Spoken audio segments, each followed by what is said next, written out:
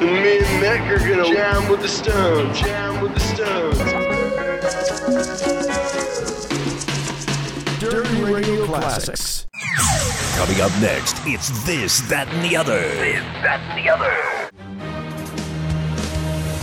You are about to enter Judge Judith Sheindlin. The people are real. The cases are real. The rulings are final. This is Judge Judy. You want to tell me what happened? She came home from the hospital. Her blood sugar was over 900 and started making accusations towards me. About what? Accusing me of this, that, and the other. Well, what's this, that, and the other? That I was cheating on her. Okay, that's not this and that. That's just this. That I was cheating on her and that she wanted her rent money back. And that you were cheating on her. That she wanted her rent money back. So now I have a this and a that. Now we're going to go to the other. What else? You're a moron. So's your mother. You have one mouth and two ears for a reason.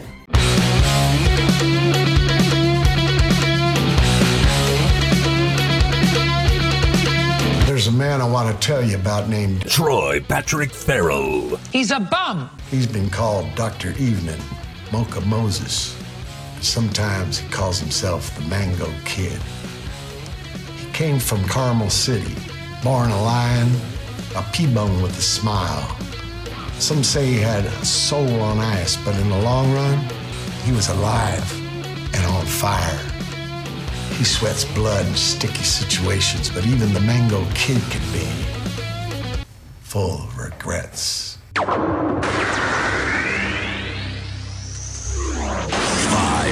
4, 3, 2, 1, 0. Let's start the party. We'll do it live. We'll do it live. Do it live. I'll write it and we'll do it live. Welcome to This, That, and the Other with your host, a true rock god. I think you're a canoodle. I think that you're a manipulator. I got you. Troy Patrick Farrell. Now get ready, because here comes the host. We'll do it live. Okay. We'll do it live. Troy Patrick Farrell. Let me have a little fun, would you please? We're talking about Rob Wolchek. He's coming on the show in about 15 minutes, calling in from D-Town, Detroit Rock City, home of Alice Cooper, Ted Nugent, and, of course, Rob Wolchek. And, hey, how about Eminem, Kid Rock? A bunch of people are from there. Hugo Ferreira, he's probably got a warrant for his arrest out there. Anyway, let me play a little package from the Hall of Shame package. So Rob is on Fox 2 Detroit, and he goes after all the scumbags from all these different walks of life and chases them down and tries to right the wrongs in the greater Detroit area.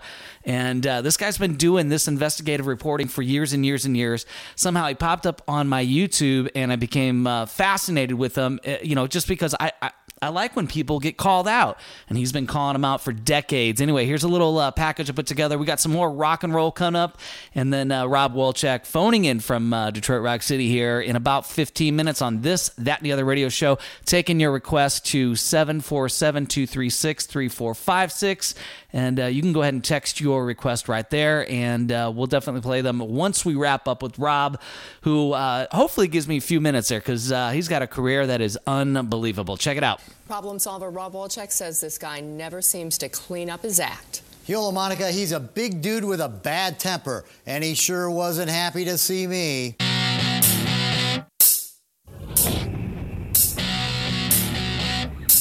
John Kraft thinks he's going to get me to back down. Get the away from me now. Hey. No, John, get out of my face. John Kraft thinks he's going to get me to lay off. You got nothing better to do with your time. Someone's going to kick your I swear to God. But I've been dealing with con man contractors like John Kraft for years. Get the out of my face. Don't hit me. In fact, I've been dealing with John Kraft for years.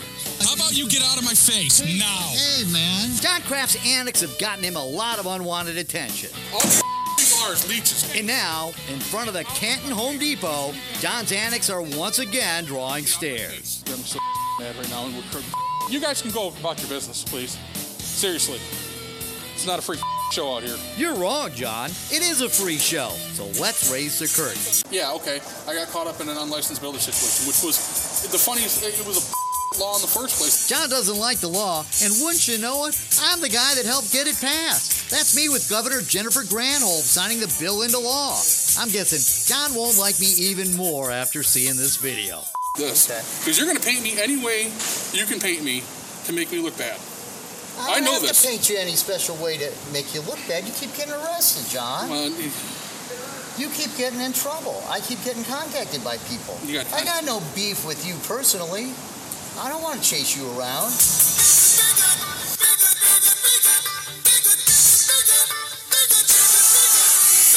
John, you've truly mastered the craft of making it into the Hall of Shame.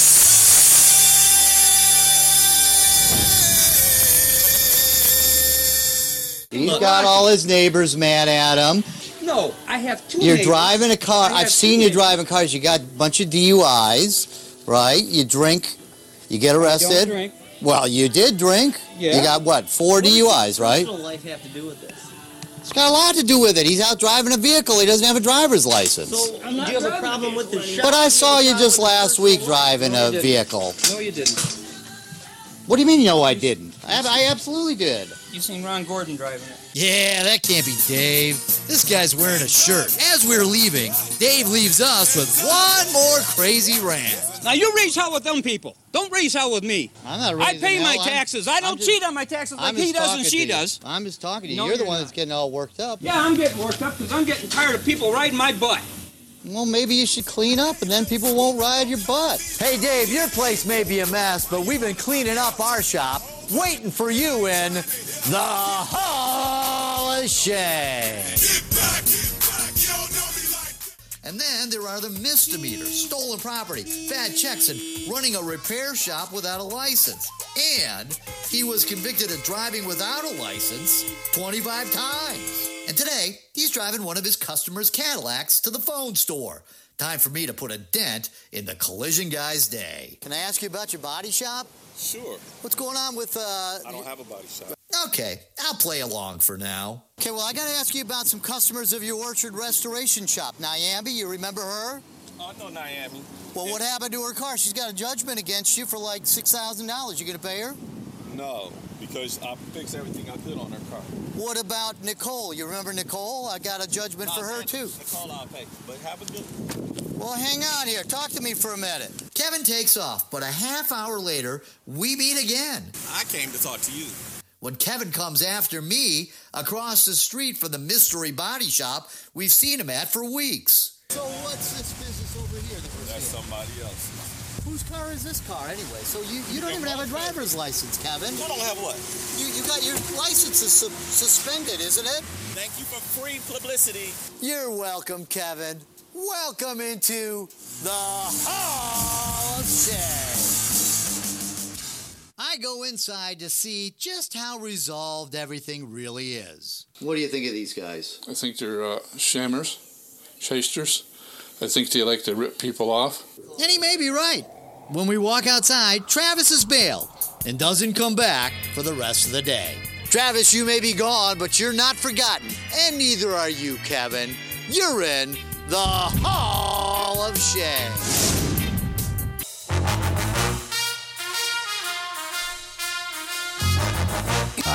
Yeah, you know what happens when this happens. If you guys do tune in and turn up to the show, this means we got a guest coming on.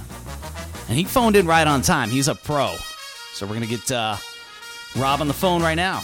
Super stoked about this. Rob Wolchek, Fox 2 Detroit, the Hall of Shame. Let's give him a ring.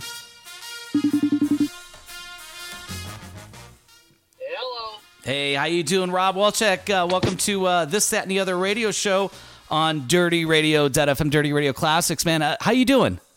I'm doing real good. You want me on speakerphone or you want me on this phone? Whatever works. I mean, I have you piping right through the board, so whatever works for you, for better audio for you. All right, I'm good right now, man. Awesome. La, la, la, la, la, la. Hey, thanks for coming on the show. You know, it's been, I feel like I've been chasing you for a year, which is nowhere near some of the amount of time that you've spent chasing some of these guys in the Detroit area. But before we get to the Hall of Shame, I want to, just kind of rewind a little bit, because you've got a long career, not only in front of the camera, but with headphones behind the microphone, going back, kind of doing what I'm doing, but spinning country tunes and then spinning Foreigner when you made the move. But can we go back to some of your radio days? Well, I grew up wanting to be a DJ. I mean, I'll be honest with you. I know you're a musician, and I know most of your guests are musicians, and I totally appreciate that. I wanted to be a musician. I wanted to be a rock star. But I just didn't have what it took. I was in bands and stuff, but I kind of realized I wasn't going to make it. So then I wanted to be a DJ, and I wanted to play rock and roll music, and I did that from about 78 until maybe 1989, and then I became a TV reporter. Well, let's talk about the musician thing. So if you were going to be a rock... By the way, I think you're the rock star of the airwaves, because, your show showed up on my YouTube, and I'm like, oh, what's this Rob Wolchek dude? And I'm like, oh, he's going after people. You know, I always loved those segments when I lived in L.A. when they would go after, the shady people, But the segments were never as intense as yours are, and we're going to get into that in a little bit. But before you get into radio, you want to be a rock star. What are you going to play? You a drummer, guitar player, singer? Which one are you doing? Well, I'm a guitarist, and I can play keyboards. I even play the drums a little bit. I mean, I'll be honest with you. My brother was a musician, and he was really good, and I was not so good. But even being not so good, I got a lot of natural music talent, and so I just kind of did my thing. If somebody needed me to play guitar, I would play guitar. And then I was in a band in the early 80s in L.A., not a well-known band at all. It was nothing at all. I'm not even going to mention the name. But I was the singer of a band. We were kind of new wavy. I don't even know what you would call it. But I was the singer, so I can sing pretty good. We played like all the clubs like Gazzari's and all the kind of clubs where the not-so-good bands start out playing. But it was fun. It was cool, and I loved it. But I went back to being a DJ. So... Where do you hail from? Where are your roots? I grew up in Los Angeles, Orange County. So I grew up in L.A., and that's where... Then I moved away to work in radio, and then I was about 20. I started in radio when I was about 19, and then I moved away to New Mexico, and then I came back, and I wanted to work at the big-time L.A. radio stations, and they laughed me out of there, so... I worked all over, but eventually I made my way back onto the airwaves, and, I was DJ, and then I kind of became a newsman on the radio, and then I got into TV. But I loved playing records, I really liked being a DJ when I started out, because I got to play, I couldn't exactly play what I wanted to play, but you could select, oh, look, you can play Foreigner, Hot Blooded, or you could play... Barry Manilow, Mandy. Yeah. I'm going to take them. You know what I mean? Yeah. I mean, it was top 40 radio, but in the smaller markets, you had a little bit of a choice. Then I got to LA, and it was just, everything was, you got to play this, you got to play Mandy, and you got to act like you like it. Yeah. Air Supply. Here's a little Air Supply for you. Hey, I'm lost in love. Look at you, still got the pipes for it. It's awesome. Well, it's super awesome. So that was it. But I liked being a DJ, and then I turned 30, and I was like, well, what am I going to do? I can't be a DJ anymore. And, I could have, but I just didn't see a future in it, so I became a TV reporter.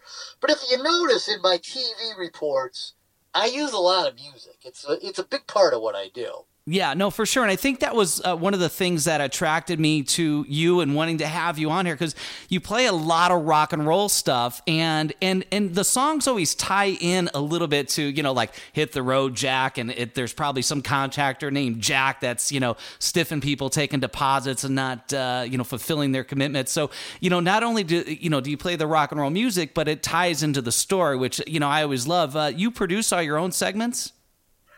Well, I will say, I have a producer, but I put them all together, and a lot of times people will comment, who does the music on these things, and whoever's doing the music on these things, I do the music, because that's what I like, Yeah. Music is a big part of my life, so, if I got like a creepy bad guy coming up, lumbering up to the microphone to give me some hell, I might want to play a little Godzilla by Blue Oyster Cult, because it's got that boom, boom, boom, boom, boom, yeah. And it just fits, and people will recognize that, if you got like a really bad businessman talking a bunch of BS, and you even just hear the riff of BTOs taking care of business in the background, some people might not get it, but then some people like you and me who are musically based, we hear that and go, oh man, that's Bachman Turner Overdrive taking care of business, and here's this guy bamboozling somebody. So I don't know, it's just kind of a part of my shtick, I suppose. No, it's very cool. It's very cool. I think on one of the more recent segments I saw you, you played another Detroit hero, Alice Cooper, and so stuff like that's very cool. What are some of your favorite bands? What's stuff that you listen to when you're off the clock? And because you and I communicating, especially over the past few days, you're up at all hours and producing and then chasing these guys at their court dates at first thing in the next morning. So when you have time to sort of decompress, what does a Rob Wolchek listen to? Well, listen, dude, I told you I wanted to be a rock star, and I still live the rock star hours. I'm up till 3:00 every morning. That's why I text you late at night, because whatever. That's one of the reasons I got into TV. I was like, well, I do not want to work a 9-to-5 job. Yeah. So I still live the rock star hours. What do I listen to? Well, I feel like a lot of the bands that you have and members of the bands, I've seen a lot of those bands in the 80s. The 70s, I saw the bands like Foghat and, Three Dog Night and Steve Miller Band. I saw whatever was happening at the time. And then in the 80s, I saw a lot of the bands like, Great White, Cinderella. Never saw Guns N' Roses, but I certainly liked them a lot. I saw all those kind of, pop, rocky, heavy metal, cool bands. Sure. Billy Idol, people like that. And now I listen to, I can, after being a DJ, when you're a DJ, you have to play all kinds of different songs. And you might have to play a Madonna song 100 times. And I'm not like a big fan of Madonna, but I can certainly appreciate a good pop song, So I like all kinds of things. What do I listen to now? Gosh, who knows, man? I like Depeche Mode. I like Peter Gabriel. I like Scorpions. AC/DC. I play a lot of AC/DC. Oh yeah. In my stories, and I still think AC/DC is like the best beat rock and roll there is. It goes under anything. It's just it's almost like dance music with a hard edge. It's great. Yeah. Absolutely. Yeah. It's meat and potatoes, rock and roll. It's the simplest of the simple, but yet it's so effective. But think about all those tunes that we listened to as kids, and now you're using them in your news pieces. And I think that's a big attractive part of what you do, which is very cool, that you're able to interact some rock music and really kind of, liven up the segment with the music, the rock and roll music, going, hey, we're gonna take the gloves off on this one. So you finish up and wrap up doing the DJ stuff. You're 30 years old. You're like, I got to get a gig that's gonna move up. You're married. You're conscious of your wife. And how do you transition into TV, actually getting a gig, whether it's behind the camera or in front, or actually in your case, in the early days, you were doing everything, right? Well, yeah, I on my 30th birthday, this was before I was married, and I had an ex-girlfriend who called me and said, well, I thought you wanted, she called me on my 30th birthday, and she said, did you ever go down and do that internship at that TV station? And I had been saying for years, oh, I got to get out of this radio crap. I got to get into TV. I got to get into TV. And she called me on my 30th birthday and made me call this guy I knew that had an internship at a TV station in LA, and he ran the program there. And I started interning, and then, you know, I just started doing whatever. And then I got the chance to be a reporter and do some things, and I was just good at it. You know, I don't know. I was just good at storytelling, and I totally understood all the editing, and I understood bridging the stories with narration and using the audio and the sound and the TV stuff, and I was just good at it. And then I got married, you know, and then I had a baby on the way, and I was like, well, I gotta get a job, and I need to work full time. So I started working at small market TV stations, and, you know, learned the craft, and spent a few years working in Bakersfield and a few years working in Fresno, and then I came to Detroit, which was just supposed to be a stop, and I've been here for 24 years. Wow. You know, what do you think? Because your investigative reporting is very different, because it's in some ways very confrontational. But, you know, a lot of the reporters, you know, they're reporting an accident, they're doing the weather, they're talking about whatever's in, you know, national news. And there's sort of a format that they have to fill in a way that has to be delivered. Your delivery is very different, but I think also the content and the stories you're doing are very different. They're very personal stories about people that are kind of getting screwed over by other people, and you really got to kind of strip all the niceties down and really get to the grit of it. Is that something that you had early on? Did you have that sort of that honest reporting where you kind of go, hey man, this is what's up? I mean, obviously you have to kind of follow your script a little bit, but did somebody see something in you going, wait a second, there's something here with this guy is a little different on how he attacks the story? Well, to be honest, that's exactly what happened. I mean, I was a general assignment reporter. That means, you know, I'm out doing fires and murders and car accidents and everything like that. And those reporters are going out every day. And, you know, you come into work and they say, oh, there's a big fire and somebody is in the hospital from it. And you go to the fire and you get your video and you grab your sound bites and you put together the stories, and then you do a live shot. And we're here at the fire. We're da-da-da-da-da, this guy in critical condition. And you do that every single day. And then what happened was I was in Fresno, and I got involved in a story that was some idiots set a park on fire. And so just vandalism. And I went on this story, and they had vandalized this park, and it turned out to be a park that catered to disabled children, you know, kids in wheelchairs. Yeah. And they burnt this park up, and I just couldn't believe that somebody would do that. You know, I mean, I was really angry, and I just thought, this is friggin' ridiculous. Who sets fire to a park? So I started doing this kind of reporting, and I just kind of let my emotions come out. I mean, in a professional manner. But, you know, I mean, I was really appalled that somebody would burn down this park. I mean, we were literally there, and there were kids rolling up in wheelchairs, getting out of their disabled vans and rolling up in wheelchairs with tears in their eyes, because they had all this equipment that was made for disabled kids to play on, and they couldn't play. Somebody torched a park for disabled kids. So I kind of got this reputation as being this, and we ended up, I started this little drive, and we ended up raising like $150,000 to get the park rebuilt. So then they just started throwing me on all these stories. They called me the scam buster, and I started going after people that were ripping people off, because I'm not somebody that's real smart, and I'm not, I don't consider myself to be anybody, just a working Joe. And, you know, you got to hire somebody to fix your furnace, and somebody rips you off. You know, they come in, they say you need a new discombobulator, and you say, well, how much Johnson is that? rod. And you shell out $450, and then you find out that they sell a discombobulator to everybody on the block, and they're ripping people off and they're cheating people. So it's just natural for me to go after them. And honestly, I just give a damn.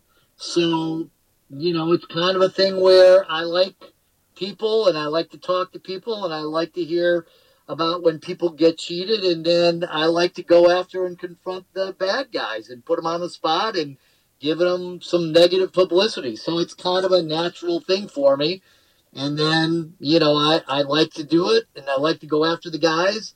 And then I put together a little soundtrack, and I do a little crazy writing, and I do my crazy you're in the Hall of Shame thing, and people like it. I don't know. How do you source a lot of your stories? Probably in the early days before you transitioned into the go-to guy to sort of resolve these public issues, would people just call into the news and then maybe somebody at the news desk will go, there's a story here.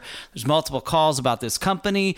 Is that how you get a lot of your stuff, or, word of mouth? I mean, now today you're known as the Hall of Shame guy, and you're known as the one that puts these people up against the wall. But in the early days, how did this kind of manifest into this thing that, now 20 some odd years later in Detroit, you're the go-to guy for this kind of thing? Well, there's people everywhere that rip off people. Sure. A lot of times, you'll see people, that'll comment and they'll be like, oh my God, I can't believe there's so many crooks in Detroit, and can't believe there's so, Detroit's a great city. I love Detroit. We have great people here. This is a real place with real people and real hardworking people. But just like everywhere, there are cheats and con men, and so, when I started out, I got, they would kind of push the cheating con man type stories to me. But then, now people write to me from all over the world, really, trying to get me to help them. Wow. Which, I can't really do, but I'll give them advice. There's just bad people everywhere. I think the majority of people are good people. I think most of us work hard. We do our jobs. And we pay our bills, and if we need our furnace fixed or a car fixed, or we need to buy a car, or we need to go to court, we expect to have a decent, honest judge. But some of them aren't, So I go after judges and, bad politicians, and, but not like on, don't get me wrong. I don't go after bad politicians. Like, I don't like his politics or anything like that. Sure, I don't touch any of that stuff. Yeah. I go after lazy judges and judges that don't show up to work and things like that. So, I don't know. I'm just a good guy going after bad guys, and people like it. One of the big stories as you transfer from the lovely West Coast with the better weather and you head into the Midwest, there was a big story that seemed back in 2010 that sort of kind of broke. This really was the one about the Chrysler busted on the job story. Is this happening in Detroit when this goes down? That was in Detroit. Yeah. So you already made the move. Oh yeah. I moved to. I've been in Detroit since '97. So yeah. In 2010, there was unfortunately, there were some Chrysler workers that we had been tipped off that had been, taking a liquid lunch at the park, and these were guys that were working on the line, and they were smoking dope and drinking, pounding down. Beers and other alcohol at lunch. And then, I ended up, I had my spy cameras out there, and we caught all these guys day after day after day coming out and getting messed up. And then I confronted them. And that was a big deal. That was a story that was quite a big deal, because Chrysler had just been bailed out from the government for all of the falling out. It was a bad deal. Those guys really gave Chrysler a bad name at that time. Don't get me wrong, I love Chrysler and I work in Detroit, so I got nothing against any of the auto workers, and 99.9% of them are all good guys, but those guys weren't. So, yeah, no. It's exposing the bad apples that don't necessarily represent the company, and that's why they're getting exposed, because they're, if anything, they're misrepresenting the company. So you make your move to Detroit in, you said, what, 97? How did you get the offer, and were you brought over there to be an investigative reporter, or were you just brought over to be the Hall of Shame guy? You know. Oh, wow. I was kind of doing the same thing when I was in Fresno, and this girl that I worked with, she was coming to work out here, and she said, "Oh, they got this station in Detroit, and I'm going to work there, and they got this really progressive news director, and he really would like your style, your kind of in-your-face style." And I was like, "Well, I don't want to work in Detroit," and I thought I was going to go to LA or San Francisco. And then I came out and interviewed, and they hired me, and whatever, people liked me here. So, I just kind of kept staying here, and, they let me do my own thing here. They've been really good to me, and the viewers here in Detroit have been very good. Like I said, I've lived here for 25 years by choice. I like it. I've raised my family here. It's a good city. It's a good place to live. And it's, I'm not crazy about the cold winters or anything like that, but, it's been good to me, and, this is my home now. Let's talk about some of these interactions with some of these guys, the contractors, you had a handicap porch rebuilt because you exposed the original guys doing it, and another company came and donated their time to get that done. You've had bills passed, to prevent some of these people from doing these things, or at least increasing the penalties and fines and jail time. One thing that I notice is that a lot of these stories are repeat offenders that go back decades. Like, you'll see some dude in 2010, and then 10 years later, it's the same story. It's just 10 years later, and you're going after him. These guys obviously know you because they've already been on your story. They probably fear you because you're not good for their, for their advertisement, because they're being exposed as, scumbags. Do you have, have you had any of these guys threaten you because of, because you get in some pretty ballsy confrontations with these guys, more than I've ever seen anywhere else with any other investigative news. Yeah, well, yeah, I've had some unpleasant threats over the years. Let's just put it that way. Sure. Yeah, no, I try to avoid that. If you notice, when I go up to these guys, I'm not a jerk to them. I don't walk up to them and say, "Hey, you SOB, you're stealing money from people and this and that." I'm nice to them, and I do my homework, and I kind of catch them in a few lies, and then they get angry, and then, so, I think I'm very fair to them, but, the people that I go after are bad guys, and, unfortunately, it's been my experience that, these bad guys, they continue to do the same thing, and, I'd like to be able to say, oh, yeah, once I do a story, they're exposed, and they see the light, and then they go from being bad guys to good guys. Yeah. But it really doesn't work that way. There's just this 5% of the population, and, you do a story on them, and they come up a couple of years later doing the same thing or doing something different, or they change their name or they change their business name. But, my opinion, there's good people in the world. 95% of us are good people. 5% are bad guys, and I go after the bad guys, and that's the way it is. And I go 100%, so that's the way it goes. Yeah, you confront them in a very non-confrontational way, where you're stating the facts. They know what they're doing. They, everything that how much the check was written for, and what days of the week they showed up, and then when they disappeared, the victim's name, the whole story. You go and you sit down with these folks, and you get the whole story, and you check it all out, and then when you go and confront them, so to speak, they almost can't. They get mad at you, but they can't fault you because they're getting called out with everything that you're saying is true. We'll talk about a couple of the stories that really stood out to me, some of the big ones that just kind of continued, and then I want to touch on a couple of the success stories, like the handicap ramp, and then the street that went looking like Mars for decades, and then you showed up the next thing they came and repaved it. But Breakthrough Towing, that dude, the Cunningham guy, like I know these names, like what was the story? What's the outcome with the Breakthrough Towing guys? Because that was a pretty big story, even just, for folks that watch your show online on YouTube. Just yesterday, I got contacted. It's funny you would mention that story. Just yesterday, I got contacted from another reporter at what does she work for? Her name's Violet. She writes for one of the Detroit papers, and she called and told me that Detroit City Council just passed some kind of bill against predatory towers.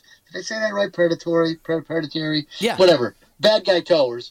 And she said, she contacted me and she said, "Hey, are you going to take a victory lap on this?" Well, I was real busy yesterday, so I didn't. But I don't know if she did or not. But she covered it on a newspaper angle. I covered it on a TV angle. So obviously I had the visuals to go with. So my stories probably stood out a little more. But anyways, yeah. So that's a success story that they passed laws against these companies coming in and charging outrageous amounts of money and making it all cash only and all of the things that guy happened to be doing. And so, yeah, so there's a success story right there. I did a bunch of stories on those guys, and they were just terrible. They were taking people's cars, and sometimes, granted, the people did park illegally, but they were taking their cars and holding them hostage for $450 cash. And most people didn't have $450 cash. And then, sometimes they were doing things like breaking laws where the people would come up and say, hey, that's my car, don't tow it. And they'd say, sorry, once it's hooked, we got to take it, which is a total lie. The law actually says that if the person comes up while the car is hooked, they have to let it go.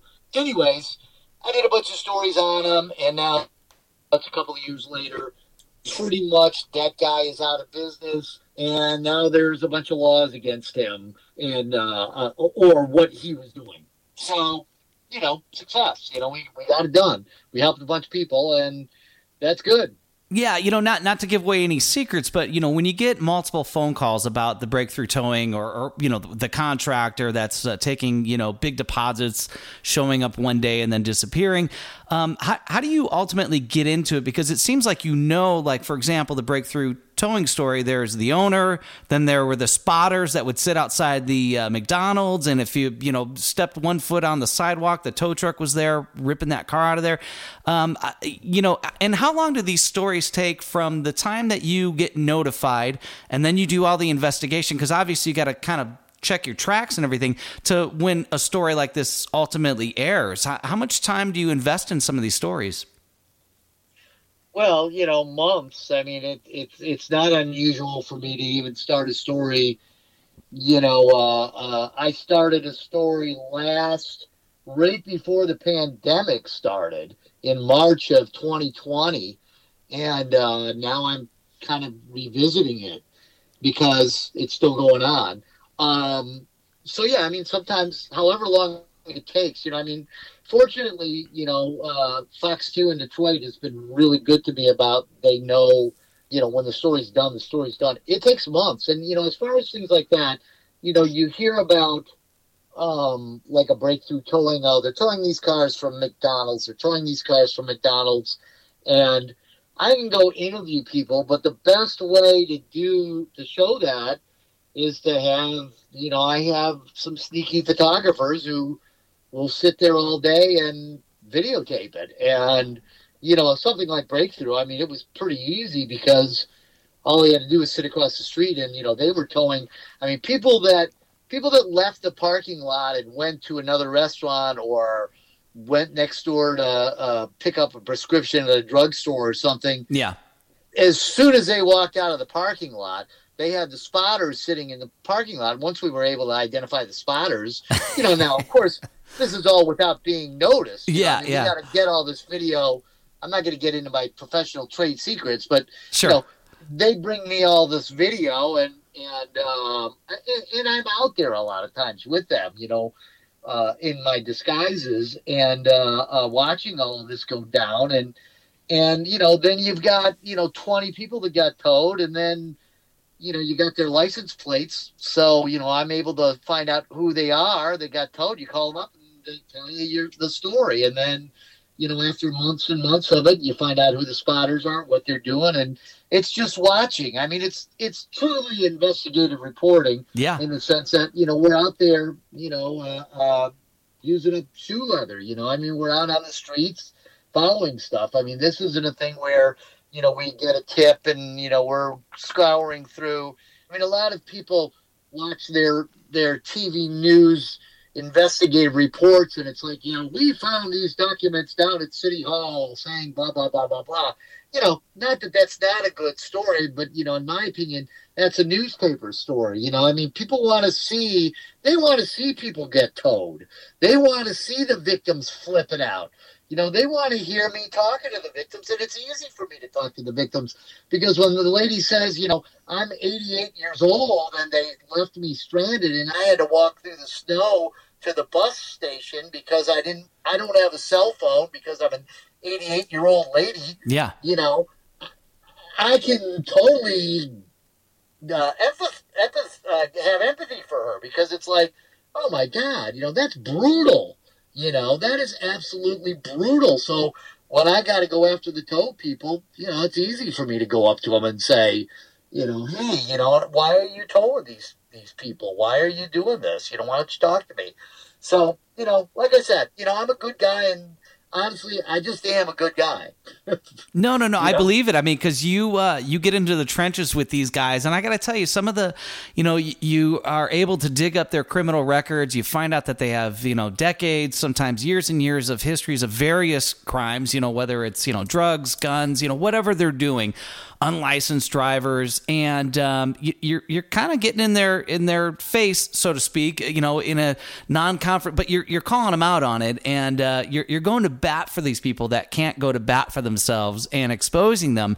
Do you ever run across, because a lot of these people you see, they are very, put off, and they're, this Rob Wolchek guy, he's just after me. And do you ever find any that just go, man, you're right. I know you said it's a very small percentage, but is there a moment where somebody you felt like you kind of got to them and maybe they changed their tune, or no?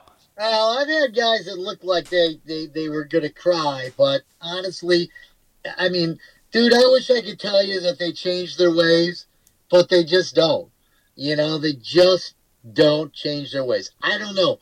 Maybe there are some out there that did change their ways, and that's why I don't hear about it. Yeah, sure. But it doesn't happen too often. It's really a rarity.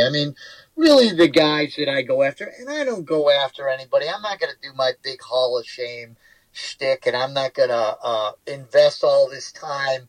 I'm not going to put, like sometimes I'll go and I'll speak to like a chamber of commerce somewhere, and people say things like, "Oh my God, I get so scared when Rob Wolchek walks into my business." I'm thinking, what did I do? And I always tell them, you know what? I'm not going to go. I got it. You're a dry cleaner, and once in a while you make a mistake and you give somebody the wrong shirt, or you burn a hole in some pants. I'm not going to do a story about that.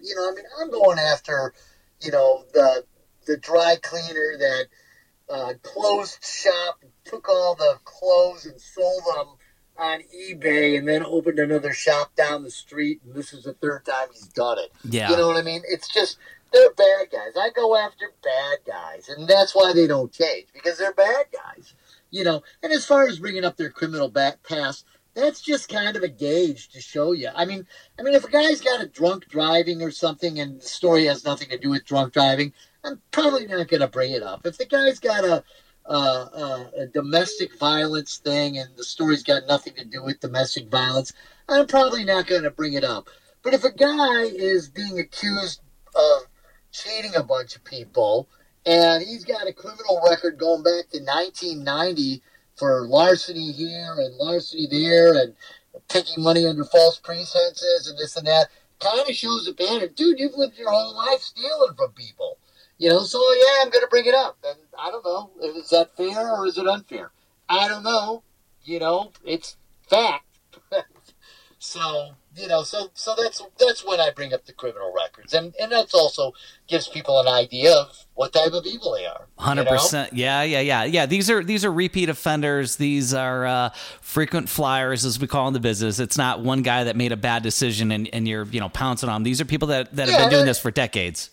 Yeah, and I'm not going to jump on a guy who said, and he was arrested for a bag of weed in 1996. Well, whatever. That's not got anything to do with him being a scam artist. I'm going after scam artists. A lot of times the bad guys get upset because I bring up their criminal past, but I'm only bringing up the criminal past that relates to what they're doing currently. Sure. You got arrested for larceny in 1996, and here you are being accused of robbing somebody again. So there you go. Yeah, there's the pattern. Let's talk about a couple of the success stories before I let you go. The one that stood out to me, and I will admit, I'm a rock and roller, and we're all supposed to have this tough sort of grit to us. I gotta say, I got a tear in my eye, Rob. So when the contractor was supposed to do this pathway for the wheelchair. And the fencing, it was terrible. It was so terrible. It took all this money, and then another contractor ended up, after the story aired, donating their business to redo the driveway, redo the ramp, and everything else. And I saw that, and I go, that's a success story there, because not only did you out the guy that did that, but something good came out of it. By somebody else going, hey, we're going to pick up the slack here. Tell me about that story.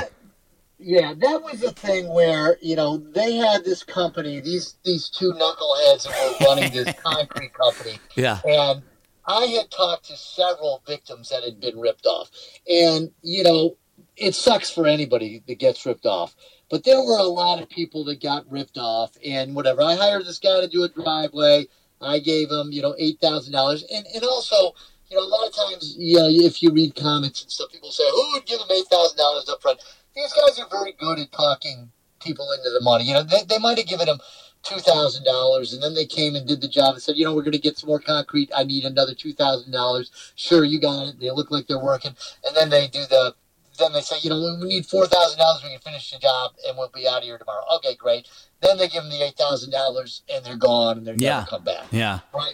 So I had a lot of victims like that. But when I went to that house with that family, and that was a very middle-class family, and they got ripped off a tremendous amount of money, something like $26,000, to build a wheelchair ramp for their granddaughter. Yeah. And the granddaughter happened to be in the room, and, she was in the background, and I could hear her making, noises, like kind of grunting noises and stuff, and I looked over, and this was a severely disabled child. Really, really disabled. Just sad as can be. And here's this family who are going to take, a middle-class family going to shell out $25,000 to have a wheelchair ramp built. And these SOBs took their money, did a really bad job, didn't come back, didn't put rails on the wheelchair ramp. It was just heartbreaking. Yeah, It was just heartbreaking. And so I called them out on it, and whatever. I did a story on them. And, a nice concrete company saw the story and contacted me and said, I want to help them out. And I said, okay, well, I'll, and I don't arrange any of that kind of stuff. It's a thing where I'll call the family, and if they want to talk to you, they can. Sure. So the family called them, and this company, Benici Concrete, they came through and they built a beautiful new ramp, and then they got some other people on board and they made it special, and it was a happy ending for everybody, except the bad guys. And the little girl got a ramp, and everybody's happy, So that's good. But on the other hand, also, here's one of the things. Those guys, after I did the story, they got charged criminally. Yeah. And originally they got charged with felonies. These two guys, they were from, what was the name of their stupid company? I can't think of the name of that, but they were, they had the Ferrari logo. Anyways, these two guys, Travis and Kevin, Concrete Kevin. Anyways, these guys, they both got charged with felonies, and then they were able to plead it down to misdemeanors, which are like chump change misdemeanors. Yeah, sure. And that's why it's important what I do. I understand that the cops, and we all want that. We want the cops to go after murderers and rapists and people that are carrying knives and guns and everything. Absolutely. That's the first priority. Those are the people that should be locked up. But the problem is that these fraud artists have figured out that they can get away with ripping people off tens of thousands of dollars and ruining their lives. You still there? You have to lock up a guy who's threatening grandma with a knife, or you're going to lock up a guy who stole $20,000 from grandma. They're both really terrible, but yeah, you want the dude with the knife locked up, right? So that's who's in the prisons. That's who's in the jails, are the violent people. These white-collar criminals, they get away with it, And so I put a little justice out there, because when Concrete Kevin and Travis go to pitch another job, somebody's going to pull up one. Oh, you're the guys that cheated the little girl in the wheelchair. Yeah. So that's the justice of it. And that's why it's important what I do, in my opinion. And that's why it's important that people tell me their stories, because we don't want to get ripped off. I mean, it's a terrible thing. And the court system just isn't set up to lock up those guys. So for the fact that some of these guys, they plea out, to these crimes, and they get, essentially a slap on the wrist, that doesn't dissuade you from what you're doing, because these cases or these reports take a lot of investigation, probably a lot of resources, and it drags out for the families that are involved until they finally, the story, airs. Perhaps they get arrested, and then, perhaps they don't get justice all the time because of the plea, but that doesn't stop you from what you're doing or dissuade you or feel like, am I making a difference? My job is to be a TV reporter. If somebody gets arrested and gets nailed for doing something bad, that's icing on the cake. My job is a TV reporter. And sometimes people will even say things like, "Oh, Rob, if you know this guy's driving without a license, why don't you have the cops arrest him when he's driving away? Or if you know this guy ripped off somebody, why don't you call the cops?" and this and that. It's not my job to call the cops.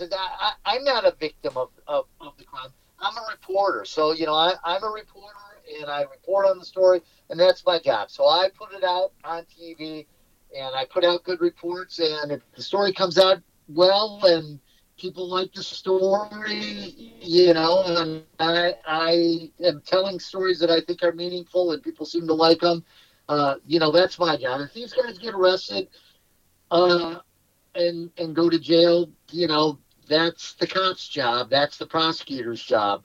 I mean, do I like to see them get off easy? No, but I got nothing to say about it or nothing to do about it. I mean, personally, do I sit there and talk with my cameraman and say, "Can you believe that BS? That guy got friggin' 10 days suspended sentence for stealing $30,000. Yeah. Of course, it's ridiculous. It's terrible. But, that's the way it goes. I mean, I don't have anything to do with that. But I do think it's important that my story is out there. Well, my story's out there, and he's going to try to rip somebody else off, and I'm going to save somebody from getting ripped off by him, So that's my job. Well, I think what you're doing is admirable, and There's a contractor, a big dude. He's in front of the Home Depot with throwing pipe in the back of his truck, and he's coming at you. He's looking to elbow you. He's twice your size. You've dealt with them before, and you don't back down because you're protecting the folks out there that are getting screwed by these guys. And that's why we hail you here at This, That, and the Other radio show. And that's why I've been chasing you for the last year, because I find what you do not only, listen, it is entertaining to see these people that are doing bad things to get called out.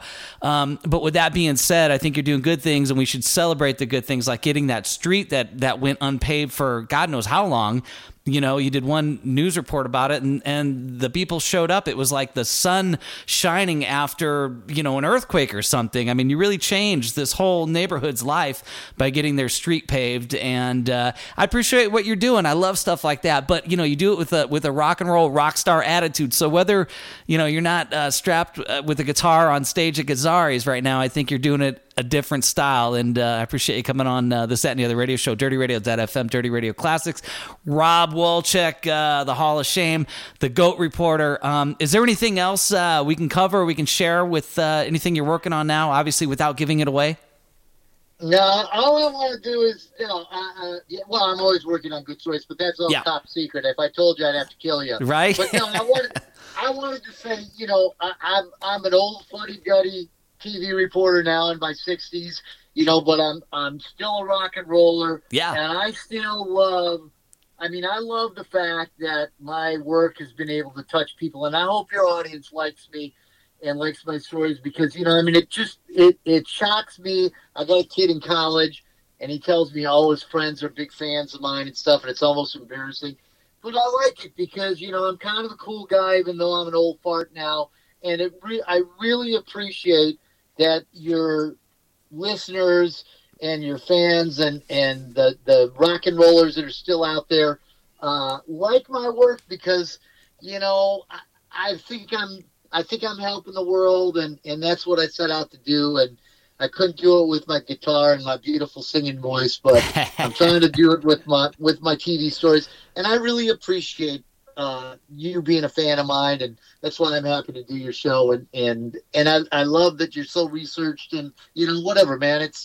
It's humbling, man. It's just beautiful. Thank you. I appreciate that. Hey, so speaking of listeners and fans, how do they find you out on the internet? What's the best way to communicate with you or to check out your stories? Well, you could just Google my name and you'll see a bunch of my stories. They're all over YouTube and they're on the Fox 2 website, and, you can be a Facebook fan of mine or a Twitter fan of mine. Just put in Rob Wolchek. That's it. There's only one and only. It's a weird Russian name, and there's 5 Wolcheks in the whole country, and I'm the Rob one. And thank God there's only one Rob Wolchek for all the scammers out there, because they don't need a whole family of Wolcheks after them. You do a good enough job, and that's Wolchek, and you can find him on his YouTube channel. He's got Rob Wolchek, Investigative Reporter. Check out the stories. It doesn't matter if it's 10 years ago, 15 years ago, or 2 weeks ago. These interactions with these people that take advantage of the regular folk like all of us out here are getting called out, and Rob's kicking butt and taking names. And thanks so much for coming on the show, Rob. I do appreciate it. I've been waiting for this day for probably over a year, and I appreciate you finding time to do it and finding the moment to come on here and rap with me about what you do and tell me a little bit about your story. Thanks, man. Yeah, dude, it's been an absolute pleasure. Anytime, man. Right on. And next time I'm in Detroit, we'll grab an iced tea together, okay? Hell yeah. I'll come jam with your band, man. Dude, let's do it. Hey. I will do it. I kid you not. If you want to play like a Ramones song or something easy like... So I went on stage a few years ago with Sponge, which is a Detroit band, 90s band. I played on stage with them. I played Blitzkrieg Bop or something on stage with them, and it was awesome, man. It was friggin' awesome. So I'll go up on stage with you, man. I'll rock out. Listen, you said it here on the air, so we sort of have a little bit of a verbal contract. I will make that happen next time I'm in Detroit. It, man. I will go up there. I'm not saying I'll be good, but I'll have fun. Hey, it's punk rock. It's okay, man. Yeah, you got it. All right, man. Hey, Rob, you take care, and I'm going to shoot you a text after this, but be safe out there and keep doing what you're doing, man. Rob Wolchek, the GOAT reporter, Fox 2 Detroit, the Hall of Shame. Thanks so much, man. Can I get a Hall of Shame on your way out? Oh, you're in the Hall of Shame. Yes. All right, dude. I hail you, man. Thanks, bro. All right. Cheers, man. Rob Wolchek, Fox 2 Detroit. That was awesome. I've been waiting to talk to him for years. Well, at least a year and a half. And I got chills right now. The dude is a badass. And I appreciate him coming on this, that, and the other radio show, Dirty Radio.fm, Dirty Radio Classics. Hey. Oh, you're in the Hall of Shame. Hey, everybody out there in Radio Land, this is Joe Exotic. What's more fun than having a big old tiger bark? Listen to this, that, and the other on DirtyRadio.fm on the Dirty Classics Network. Someone's going home if we don't get this right. Dirty Radio Classics.